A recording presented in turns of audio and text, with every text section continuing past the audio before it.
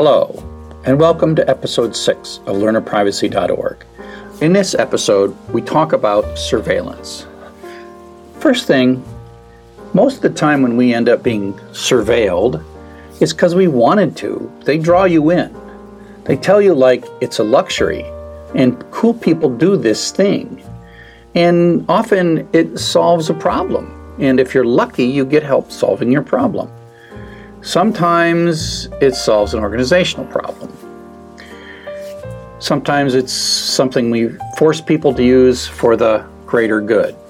And so the surveillance is usually not like, oh, let's be surveilled. It is something that you sort of wander towards organizationally or individually. Once they get you in, then they've got a lot of data on you. There's a couple of different phases that surveillance organizations, those who capture surveillance data, kind of go through. The first thing they do is they kind of aggregate it.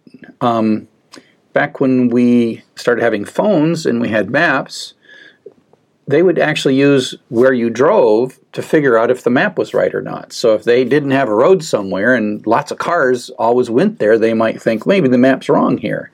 And that's pretty cool, right? I mean, we're all driving around with these things in our cars, and we're helping make maps more accurate. Things like Amazon ranking. Just aggregate. How many people bought this? This is the number 4 book in Python. Most played songs. Just adding all this stuff up, it doesn't matter because really we're contributing to the greater good, right? We're helping songs know when they're popular or not. Then they move from kind of aggregation, where it doesn't really matter so much who's doing it, to prediction. Now, the key to prediction is you don't necessarily have to know who you are. It's not so critical, but you do want to know attributes. So things like, oh, you might want this book. Or, I've seen your track driving down this route every day around 5 o'clock, and it looks like you might be going home from work. Do you want me to automatically just set some things up? And then at some point you begin to correlate, right? So there's multiple users. And, at some point, let's just say that you stop for dinner quite often at this place and someone else is driving down the same road. You might eventually get an ad for that place, that other person, right? Maybe you should get to know this person. Maybe it's a friend. Now they need to know who you are. And that's all stuff that we kind of initially see as valuable to us. But eventually, once they've gone through all those phases, these companies really ask themselves, how do I make more money? Because that's what they do. That's what the prime directive of companies is to make more money. And this slippery slope is inevitable, right? It's not like a company can say, oh, I'll never do that. At some point, the management has changed, and the people who would never do that are not there anymore. So let's think about Ring. That's your doorbell that has video on it. I want a Ring, right? I want one. It reminds me of England. I feel safe. I feel safer when I'm walking around England and there's cameras pointing everywhere. Obviously we should have some laws about notice, and I've seen some Ring signs that are lit all up. It's nice. You can see when packages are delivered. If you're gone for the weekend or away on vacation, it's great. I don't think it's right for me to surveil the neighbors walking their dog because they're just, who knows, maybe somebody's watching that surveillance video and they see one of my neighbors walking their dog and they go steal something out of my neighbor's house. Now, honestly, the local police is not what I'm mostly afraid of. I mean, if they're watching and they see a lot. The bigger fear that I have is how long they hold on to the data, right? And so if you just had a bunch of things where I knew that my Ring would be kept for 24 hours by the local police and then thrown away, that'd be fine. But if they're going to just keep it for 100 years, my problem actually when I think about a Ring is, and the reason I don't have one is I haven't figured out how to isolate it from the rest of the network. And so this is a network device, and the Ring people can download more software. What if the Ring people want to download software that actually surveils me in other ways, right? Because it's got a camera, it's got a microphone. There's all kinds of things the Ring could do, and it could go like attack my dishwasher. And so I just wish I had a way to completely isolate every one of these little things. Instead of it connecting to my home network, it connects to a little tiny pipe that goes out to the internet. I might get to the point where I'm smart enough to route my homes that way, and give like each one of the devices their own Wi-Fi, which is horrible. But do I really want these gadgets on my network? Now, if you think of the GDPR, the General Data Protection Regulation in Europe, it wants to know why you're gathering the data and only gathering the data that's needed and no more. It's called purpose limitation. Use it to perform the function needed and then discard. And that sounds great, but it never works that way, right? No one ever thinks to themselves who's pulling in the surveillance data, ooh, I've finished my purpose. The answer is no, there might be another purpose. And so this whole purpose limitation is really a difficult, slippery slope. And so it's easier for them to just say, I'm going to retain all this stuff, and then they do retain it, and they never discard it, and then the company changes hands. And so this is the problem. You don't know what the purpose is. That's the advantage of gathering and just keeping data, is that you can use it for different purposes over time. So yeah, purpose limitation. Now just imagine for a moment that we were going to write our own Ring.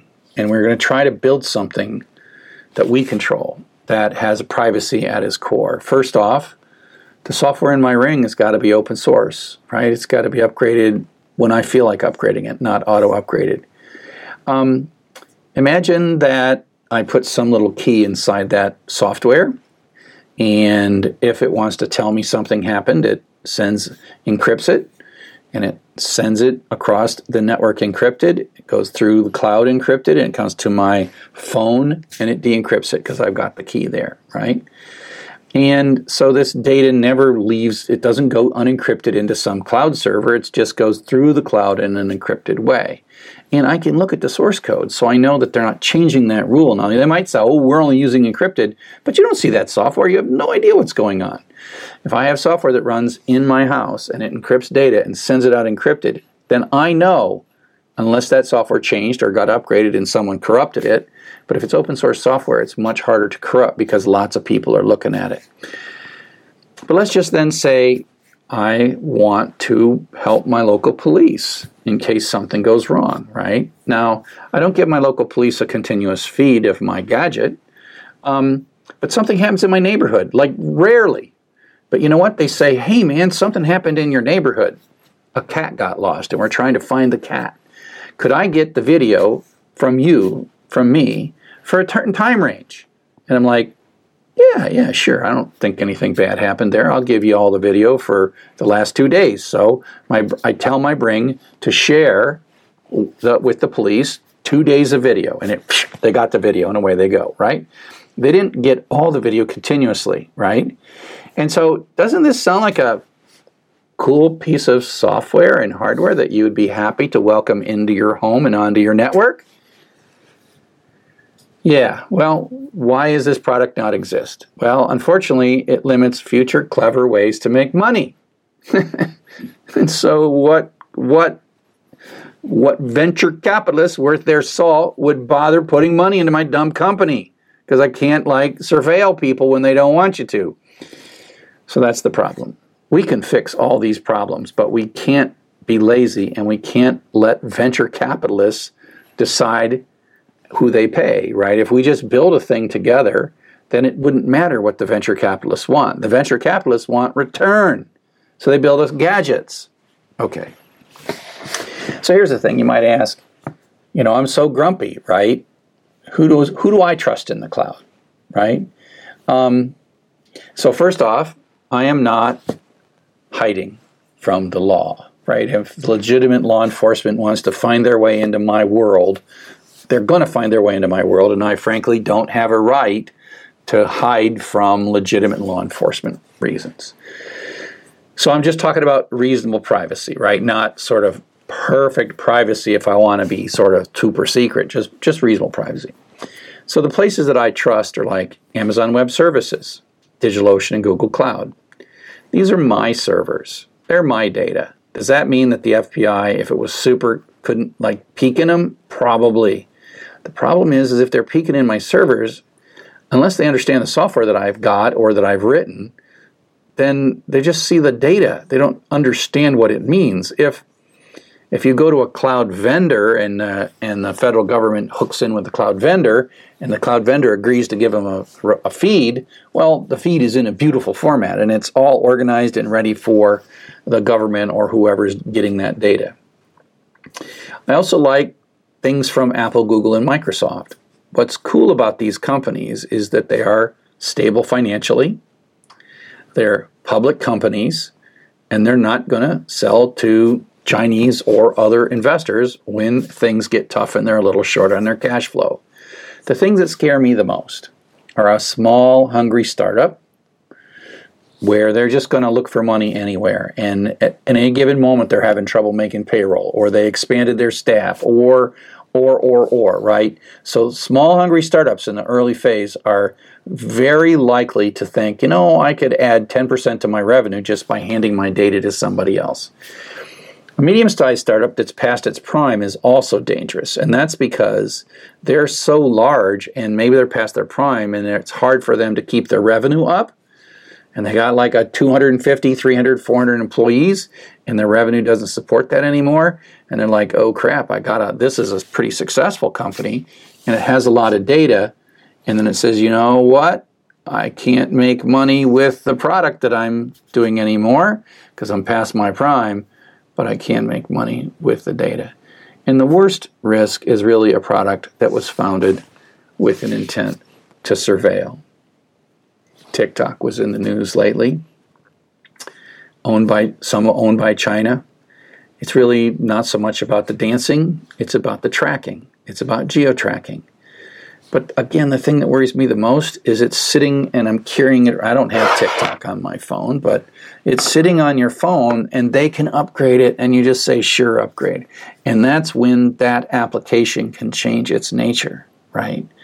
And so they've got like a beachhead on your phone that they can change the code. And then you say, hey, I'll give you access to my microphone and my camera. Fine, right? Do we want global countries not controlled by U.S. laws having tracking data about, say, your child, right? Just because your school thinks it's a good idea and they're not smart enough to realize that this isn't even a United States company. So one of the things that we're in the middle of when I'm taping this is the COVID pandemic. And some people don't like it, but the work that Google and Apple are doing for COVID tracking, I'm impressed with it. Now, the thing is that I can't write a tracking application without compromising your privacy. The whole idea of the COVID tracking, and there's probably work to be done, but the idea is that these phones exchange sort of random changing numbers, right? And they don't say who they are, but you can basically then broadcast later to say, if you got this number, right? So my phone, here's, as I'm walking around, it's getting a bunch of numbers of people. And I don't know who these people are. I don't need to know who these people are, right? So I've got these numbers of all of the signatures, not the data, not the names, not the Bluetooth identifiers or nothing. But here's this big long list of numbers that represent the last 2 weeks of phones that I was physically close to. And then they broadcast, here are 150 numbers that just tested positive for COVID. And your phone simply looks for this match. Doesn't know who they are, doesn't know when it was. They simply say, ooh, you got 2 matches of people who tested COVID and we were near them 4 days ago, so you might want to go get checked. And so this whole idea, if you engineer it carefully enough, where you're not actually exchanging information and you're not all sending your information up to one cloud authority, we can do this. I mean, we actually can solve a technical problem in a privacy-respecting way. But honestly, the first 20 people who try it, they're just going to make a central service and suck up all your data and get as many permissions on your phone as they can. And then they can change that to something else. So it can be done. it requires dedication and really smart engineers to figure out how to accomplish the kinds of things that we want, the benefits that we want from data exchange without the dangers of surveillance. So I'd summarize by saying that my biggest fear is the worst effect happens long after the data is gathered, right? Sometimes, the data will be gathered and just sit idle. And sometimes they'll be like fire sales, and companies will go out of business and they'll just have a bunch of data from, when they were doing X, and maybe even the companies changed what they were doing, but they got this data. So you buy this company, you go looking through all their servers, and you're like, oh, wow, that's a treasure trove of information. I didn't even realize they would have kept all this stuff, and here you go. And so you're kind of like a data treasure hunter sometimes when you're buying companies. And this is where you gave that data to a company and you thought you had a relationship with it, and then it got sold for pennies on the dollar, and your data went with it, right? It's not like your data didn't go with it. And so that's my fear, and that's why I wish we could come up with things that we could control our own data and then release it as needed for whatever purposes. But unfortunately, there just isn't money to be made that way. Although maybe you could make money, but it's difficult. So I hope you found this episode on surveillance interesting, and we'll see you soon in a future episode.